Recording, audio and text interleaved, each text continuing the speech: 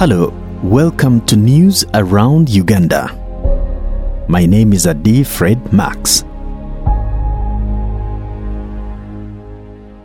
Let's start in Kampala, where the chairperson of the Inter-Party Organization for Dialogue, Muhammad Katerega, has cautioned the young population to desist from engaging in any form of violence ahead of the 2021 polls. Katerega said this during the launch of a campaign dubbed I Choose Peace Today and Tomorrow, launched by the Inter-Party Organization for Dialogue together with the Netherlands Institute for Multi-Party Democracy in Uganda. Katerega said that the campaign is aimed at intensifying public education and sensitization activities to influence citizens to uphold peace ahead of Uganda's elections.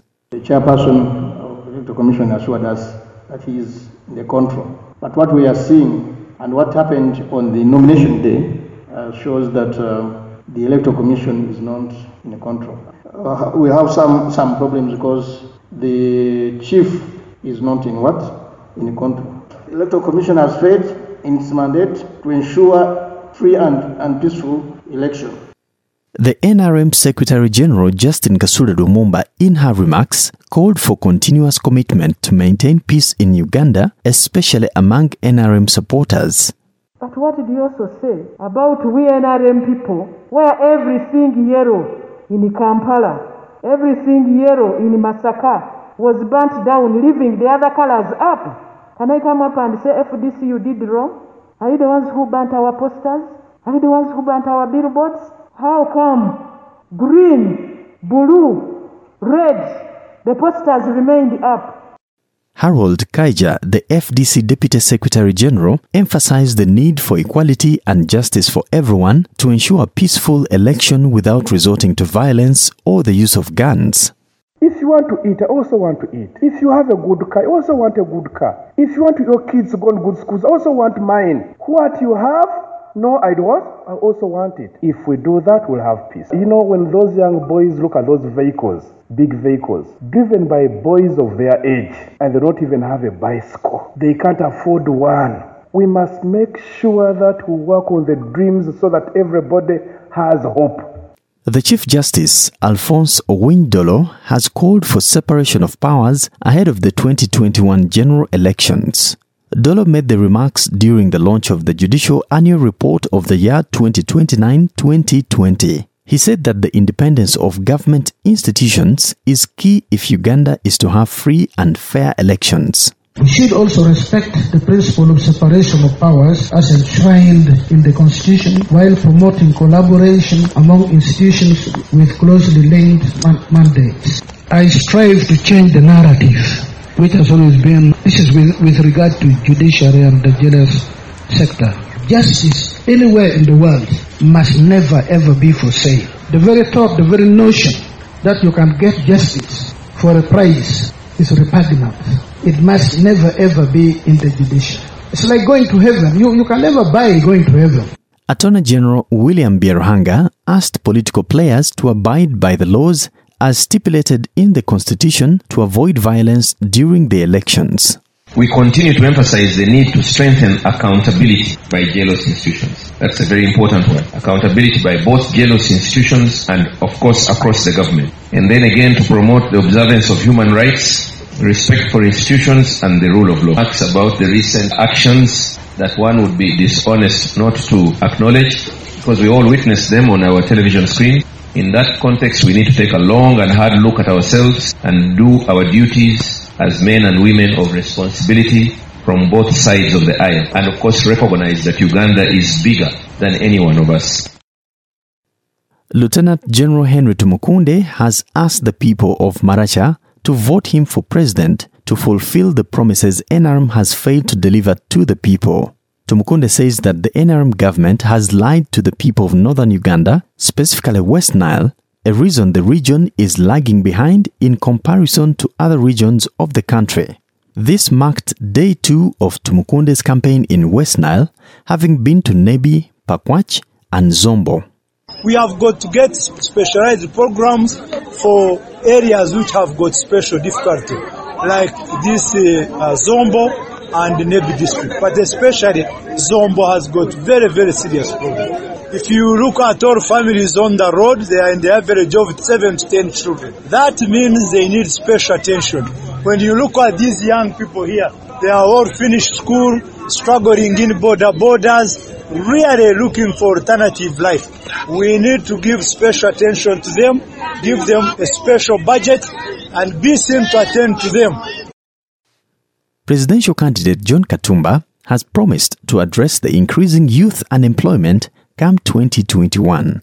While addressing electorates in the districts of Iganga, Jinja and Kamuli, Katumba said that a number of youth are currently unemployed, attributing it to poor planning by the current government, saying his government will address the issues as soon as they assume office. Katumba says that he will try as much as possible to empower local investors to invest in industries and create jobs for the youth. I think we should embark on industrialization where the industries are owned by the citizens of Uganda, that we can avoid repatriation and creation of employment opportunities. However, I also saw that even border taxis and sort of can also bring food at the table. So looked at it and I saw that if at least we reduce on the taxes and improve on the working conditions, that can also decrease on unemployment. Katumba has asked the youth to effectively utilize their numbers in the 2021 general elections so that Uganda can have a peaceful transition through an election. The Microfinance Minister, Honorable Haruna Kasoro, has warned politicians to put politics aside as far as managing Financial Development Association, commonly known as EMYOGA. The ministry last year started the EMYOGA campaign, which was introduced by the President of Uganda, Yoweri Kaguta Museveni, to help Ugandans in organized groups formed according to their professions develop financially by funding them with money of which it's not returnable. Kasoro said that there are some politicians who have taken this political phenomenon to eat this money and warned that those caught engaging themselves in the act will be worked upon lawfully.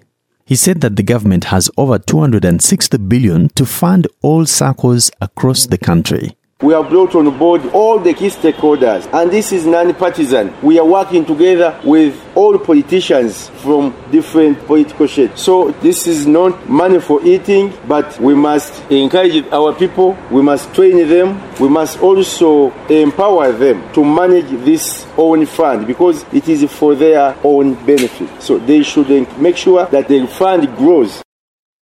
Crossing to the northern region, Gulu University Faculty of Medicine is set to review the public health course curriculum following the impact of COVID-19 pandemic. Dr. Jerry Bagaya, the Gulu University Academic Registrar, says the global COVID-19 pandemic has been a blessing in disguise because it enabled him and many health workers to understand the importance of the public health course in society. He says the curriculum review is a long process that the university should have started earlier to enable all stakeholders pay attention to every detail and digest the curriculum thoroughly before, as the current curriculum for public health course is expiring in December 2020. I have been battling with explaining to students about public health. Most of us here might think public health is just an obvious thing, but I struggle with students when they are applying to join the university. And most of them have been asking questions about public health. But I am glad somehow COVID-19 has helped us learn what public health is all about. Actually, even me personally, I now have a better understanding of actual public health and what they do. As trainers, it shows that we need to do more. But as we think through this process, taking into account the challenges posed by COVID-19 in terms of curriculum content, I shall see later in the guidelines from National Council, what all processes followed through and well documented. David Obolo Tori, the Gulu University Secretary, adds that the training of medical workers who are lecturers at the Faculty of Medicine and review of the curriculum of public health is timely because they are having it at a time when the world is facing COVID-19 pandemic. This discussion, in my view, is very timely because we are having this engagement at the time when the world is facing a pandemic that has affected each and every fabric of the society. And the world over, universities are the epicenter of new innovation, emergence of new ideas that are directed towards solving this kind of problems that the world is facing. The training of medical workers, which is core function of the university, I think begins with having a very comprehensive, relevant curriculum. Professor Penjuru George Lada, the Vice-Chancellor of Gulu University, commended the Dean of Faculty of Medicine, Dr. Felix Kaduchu, for initiating the stakeholders engagement training on curriculum development and content review, because universities and hospitals are key in handling and coming up with solutions to pandemics like COVID-19 and Ebola. Professor Penjuru adds that not only change is fast in technology, but also pandemics like viruses are very fast developing. Thus, humans need to prepare ahead in knowledge and skills to treat and manage global pandemics.